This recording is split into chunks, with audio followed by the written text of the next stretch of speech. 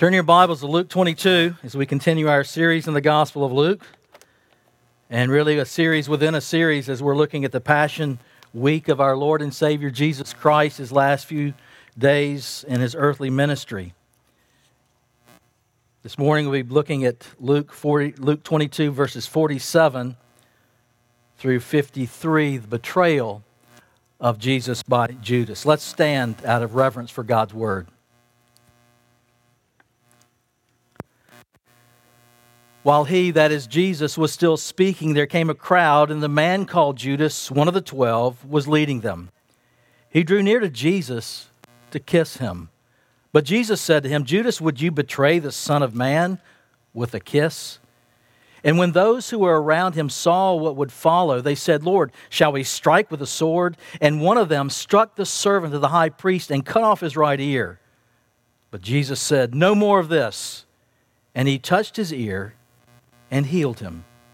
Then Jesus said to the chief priests and the officers of the temple and the elders who had come out against him, "Have you come out against as a robber with swords and clubs?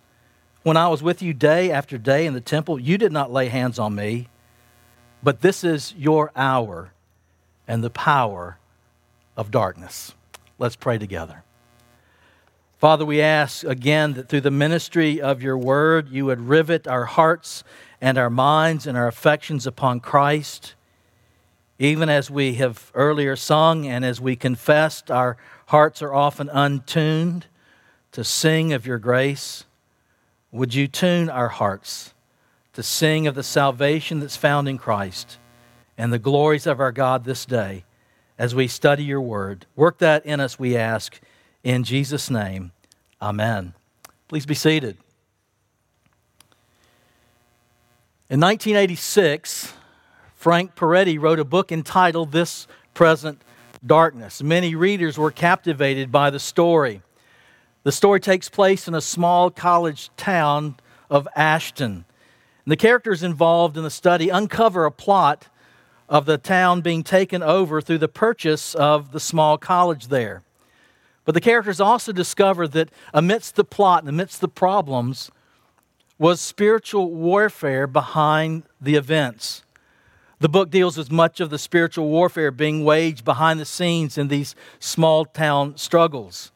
And while the book is fictional and has some theological problems, it has a hint of dualism and some hyper-demonology, if you will, nevertheless, the book deals with the reality of the unseen evil forces at work in this world. We've seen this throughout the life of Jesus' earthly ministry in the Gospel of Luke. In fact, we saw at the very beginning of his ministry, the devil taking him as he was led into the desert by the Spirit, the devil tempting him. And then we read in that portion of Luke's Gospel, "And when the devil had ended every temptation, he departed from him until an opportune time." And while there's much demonic encounters throughout the ministry of Jesus, I believe that more opportune time is here in our text this morning. Judas had been indwelt by the devil, and he approaches Jesus under cover of night. And he brings with him the religious leaders, Roman soldiers, some rowdy folks from the crowd, to capture him and eventually to kill him. It was a crowd that had been blinded by the influence of the evil one. And so Jesus, in fact, attributes this entire scene to the evil one when he says in the last verse that we read, "But this is your hour and the power of darkness." In this hour of the power of darkness, we see that Christ all along expected to be betrayed by Judas. Even though Jesus and the disciples were in the secret garden, the Garden of Gethsemane, under cover of night, Judas knew exactly where to find him. Jesus was not hiding from Judas. It was his custom to go to this place, and Judas knew that well. And so Jesus was expecting Judas, not only because of the familiarity of the place, but you remember from our earlier studies in Luke's Gospel, because Jesus had prophesied it as well. Remember, as he instituted the Lord's Supper, he said, "The one who dips his hand in my bowl is my betrayer." John tells us in his gospel account that Jesus knew all along that Judas was the one who would betray him. But knowing this ahead of time did not alleviate the pain and the anguish and the heartache that our Savior experienced from this betrayal, because you see, Judas was an insider. Judas was a supposed friend.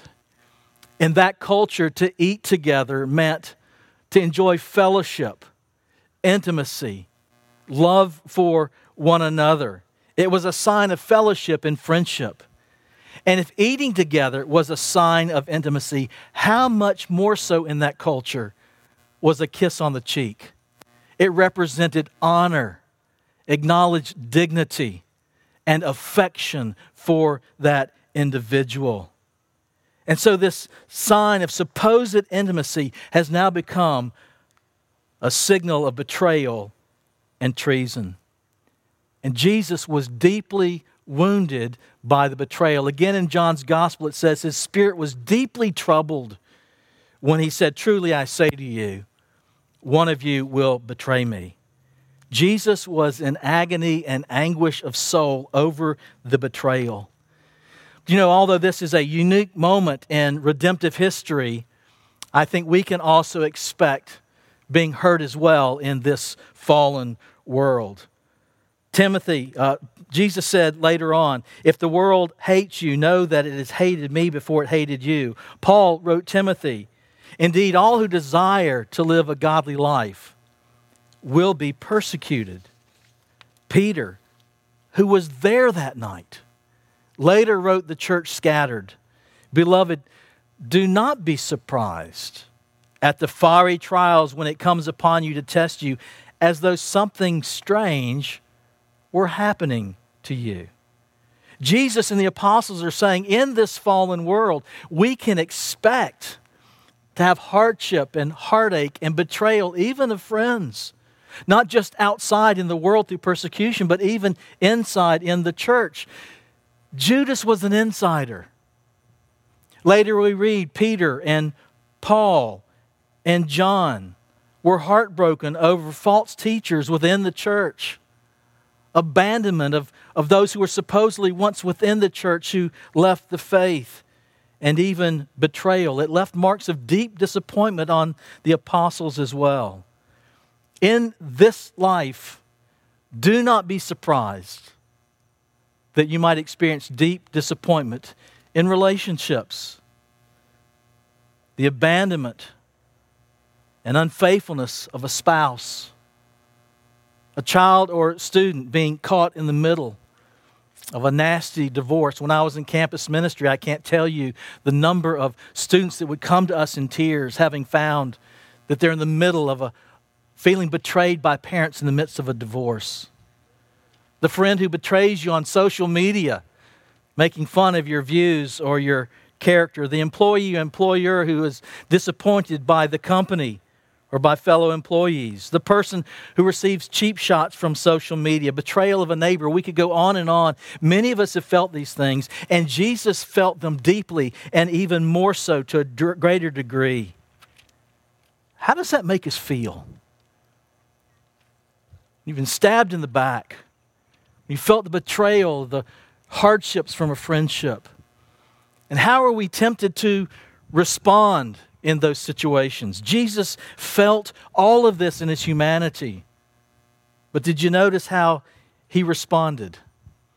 When he was wronged, when he was betrayed, Christ responded in grace and with great blessing. When it was suggested to take out swords, we're told in the other Gospels it was Peter.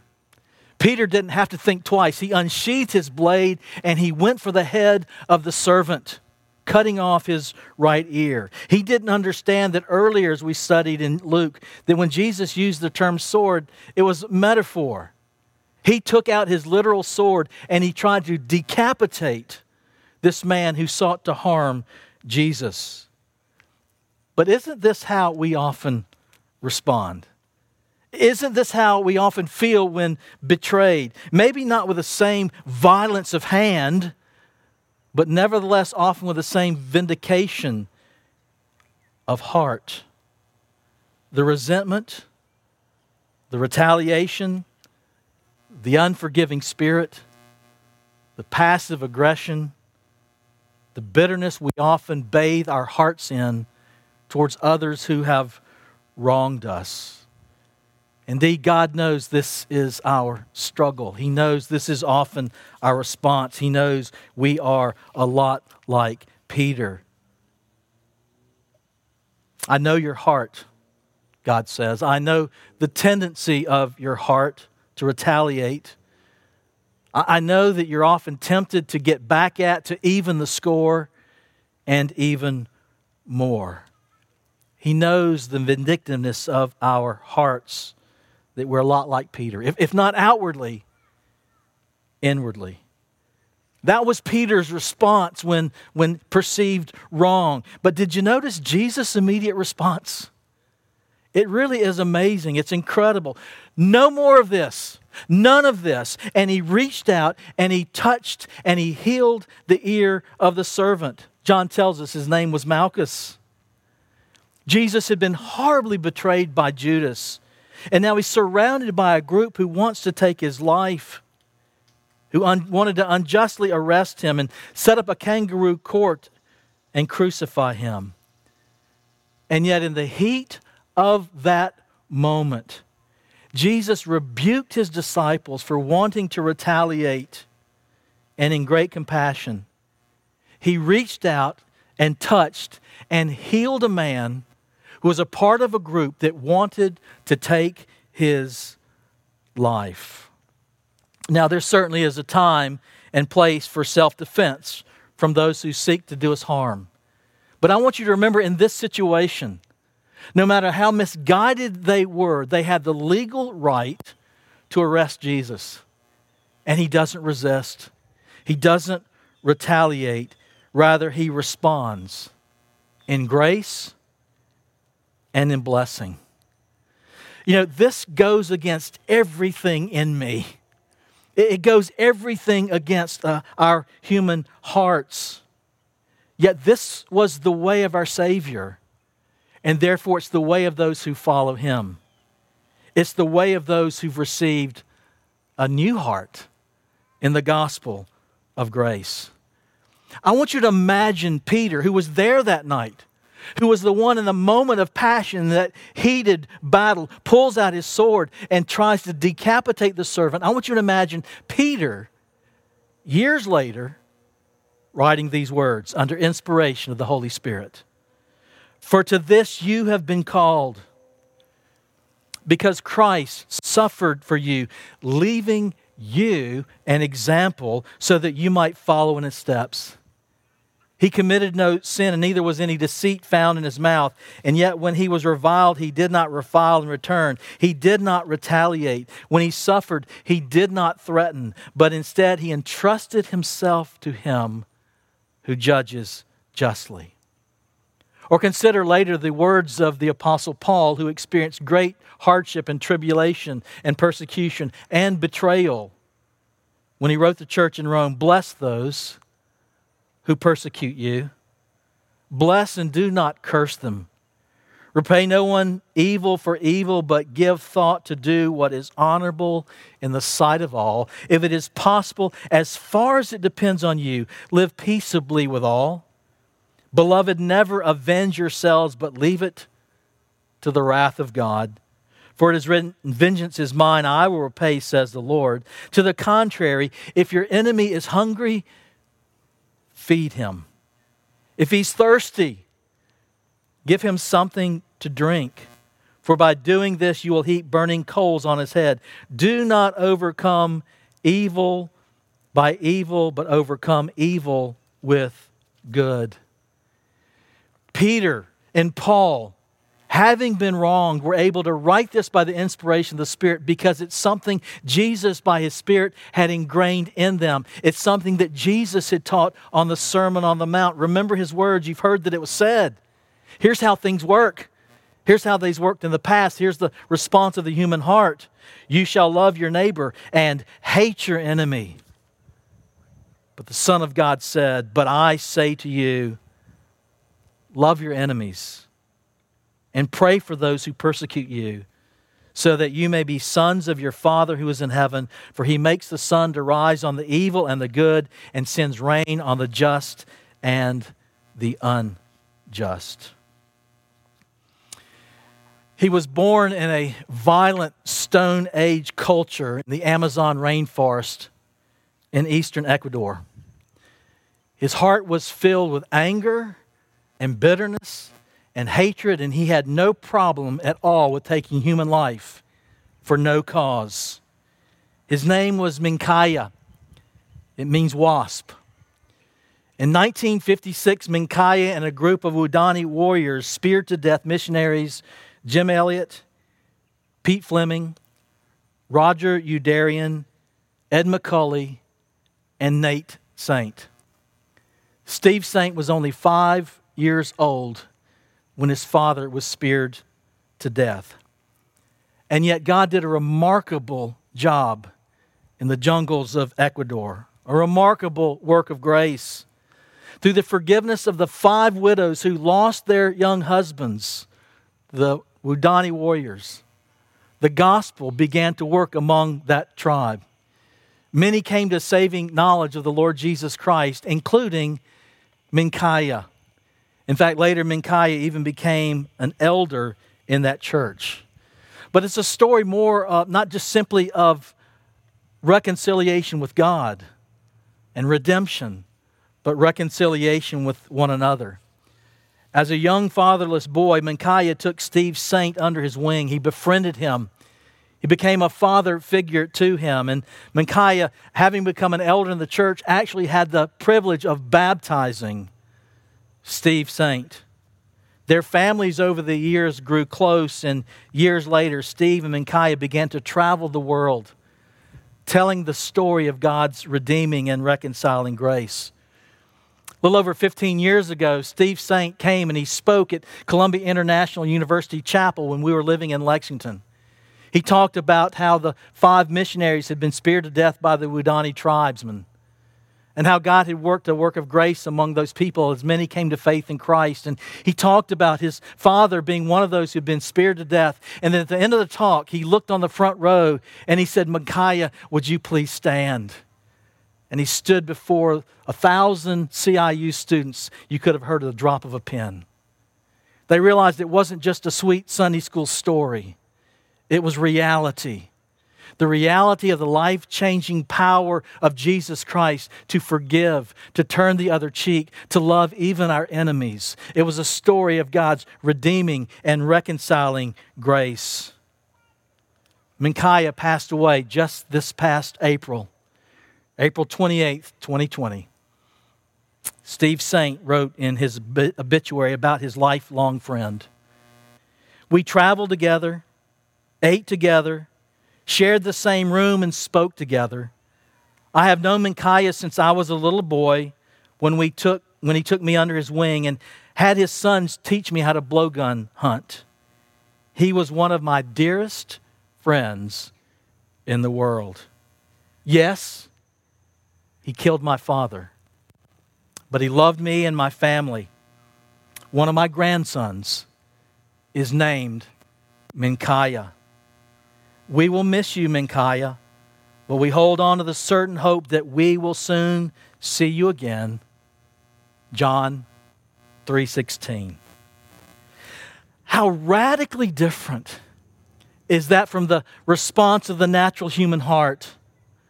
How radically different was it than the response of Peter on that night? How radically different is it in the old movie Princess Bride? You know the line, if you've seen it, hello, my name is Inigo Montoya. You killed my father.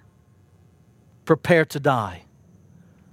Not so with Steve Saint. God worked a great work of reconciliation. He can do it in our hearts as well. By the way, if you want to know more about the relationship of Steve and Minkaya, you can see the movie End of the Spear. It's a great movie for you or your family to watch. But how was Steve Saint able to do this? Having been betrayed, they had befriended these missionaries for a short time only to take their lives, and it was the life of his father. How was he able to respond, and how are we able to respond in like manner when wronged? In short, only through the life-changing power of the gospel of grace. Because when we're wronged, really wronged, not just in theory, we begin to think, but how can I forgive because of what they've done to me? And we replay it over and over, and we hit the rewind and play it over and over, and we think there's no way I can forgive because of what they have done. But here Jesus calls us to remember the gospel. Consider for a moment your sin against the Savior. Your and my deliberate, repeated, unprovoked, often unrepentant sin. And yet, rather than delivering the sword of judgment, our Savior has reached out and He's brought forgiveness and mercy and grace and healing to our sin-filled hearts. This is how we deal graciously with those who've sinned against us. Think for a moment of those who may have hurt you or harmed you or betrayed you. Often it's far less than what Steve Saint experienced in the murder of his father. And it's far less than the offenses we have leveled against our Lord. And yet He forgives and forgives and He forgives. No wonder Paul encouraged the church in Ephesus, be kind and compassionate to one another, forgiving one another, just as in Christ God has forgiven you. That's how we can forgive. That's how we can turn the other cheek. That's how we can give our enemies food and clothing and water to drink. You see, forgiveness is the mark of the Christian. It is the evidence of a new heart.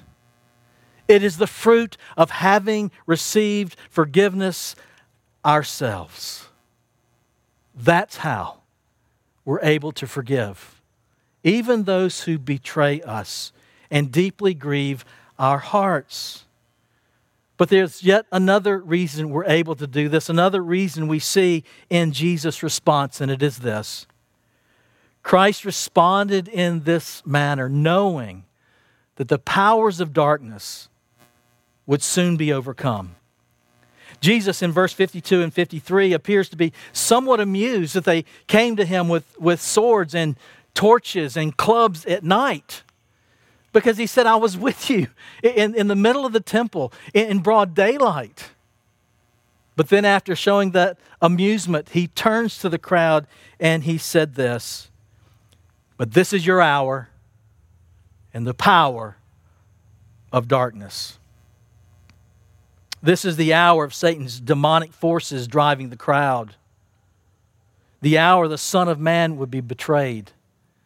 The hour He would be handed over and mocked and ridiculed and beaten. The hour He would be crucified. The hour Satan had apparently triumphed over with darkness. And darkness has prevailed. Even the sky darkened at that hour. But one thing I really appreciate about Jesus' choice of words in describing this is using the word hour. You see, we know an hour will soon come to an end. John tells us in the book of Revelation that Satan knows his time is what? It is short. You see, the hour of the crowd, the hour of this present darkness was still the hour of God's appointment. It was still the hour of ultimately God's power. All of the events leading up to this and afterwards have been prophesied and sovereignly been predetermined by the almighty hand of the living God. Remember, it was Peter who later, addressing the crowd in Acts chapter 2, said, this Jesus was delivered up including the betrayal. He was delivered up according to the definite plan and foreknowledge of God. And you crucified and killed him by the hands of lawless men. And so even in this present darkness at that moment, and even in this world today, which we see the darkening clouds in our culture approaching, Phil Ryken was correct when he put it this way. In this present darkness, whatever it is for us is under the power of God. I hope you heard that. I hope you believe that. No matter how dark and depraved the culture, no matter how dark and hopeless the hour may appear to be, whatever it is for us, it is still under the power of our great and almighty God. So what does that mean for us? Sitting here today and sitting at home. It means that a Savior who can deliver in His darkest hour can deliver us in ours. It means that although darkness seems to prevail in this world, and as we look around at our culture and we see the darkening landscape, it means that while we do not wrestle against flesh and blood, but against principalities and powers and rulers of darkness in this present darkness, against spiritual forces of evil in the heavenly places. And while the God of this world has blinded those to the light of the gospel, it still means the light of Christ has come into this world. And John reminds us in his gospel, the light shines in the darkness, and the darkness has not overcome it. And so when we look at COVID, when we look at our culture, we look at physical suffering and famine throughout the world. If you're familiar with the Voice of the Martyrs, a magazine and a website that reminds us of our brothers and sisters who are huddling outside, hiding for their lives, it reminds us, nevertheless, we can still sing as believers in Christ, though this world with devils filled should threaten to undo us.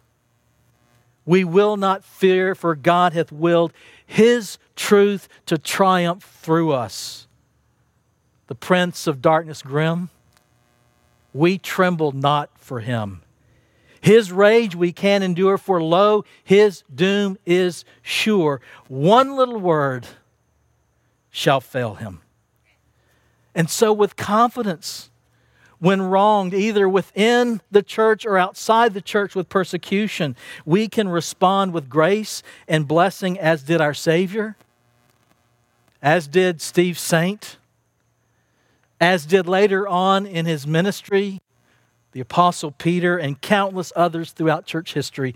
We can respond in like manner, knowing the gospel is true, knowing that it is often by means of forgiveness that the darkness is dispelled and light shines with its brightest effects into this world. Yes, the world is dark. Yes, this may be the hour of this present darkness. But never forget, O church, the darker the night, the brighter the stars. Jesus said that you as a church have been called to pursue Him with a passion, and the light of the world is in you, and we've been set on a hill, not hidden under a basket. We've been set on a hill for the world to see the grace and blessing that flows from Jesus through His people and through His church. We've been set on a hill so that the world might see through His church the glory, the brilliance, the brightness, the beauty of Jesus Himself. And so my prayer for us is that God would use us, even when wronged, especially when wronged, as instruments of grace and blessing, and that we might be beacons of light for the glory of our God and Father and the Lord Jesus Christ.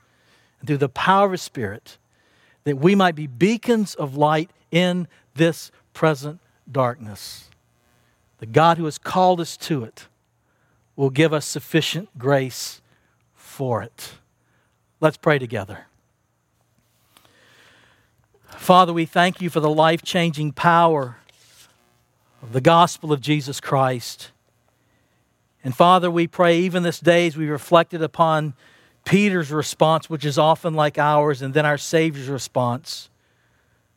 Lord, as we've searched our own hearts, or rather as your word has searched them, there may be those in our lives that we have been harboring anger and resentment towards. We may have exhibited passive aggression, whatever it may be. Jesus, in light of the gospel of grace and the new hearts we've received and the forgiveness that we've received in you, Father, grant us grace to put down the sword of judgment and take up the gospel of grace. Grant us forgiveness and mercy. And Father, those who may be discouraged by the darkness of our culture, by the gathering storms around us, may we remember that one word of Jesus, hour. It's but an hour. And we know that in the end, your gospel, your truth, and that you, O King, would triumph. And so give us grace and strength and power to sing and to live out these truths. May we as a church display before a watching world the brilliance, the brightness, the beauty of our Lord and Savior Jesus Christ. For it's in His name that we pray. Amen.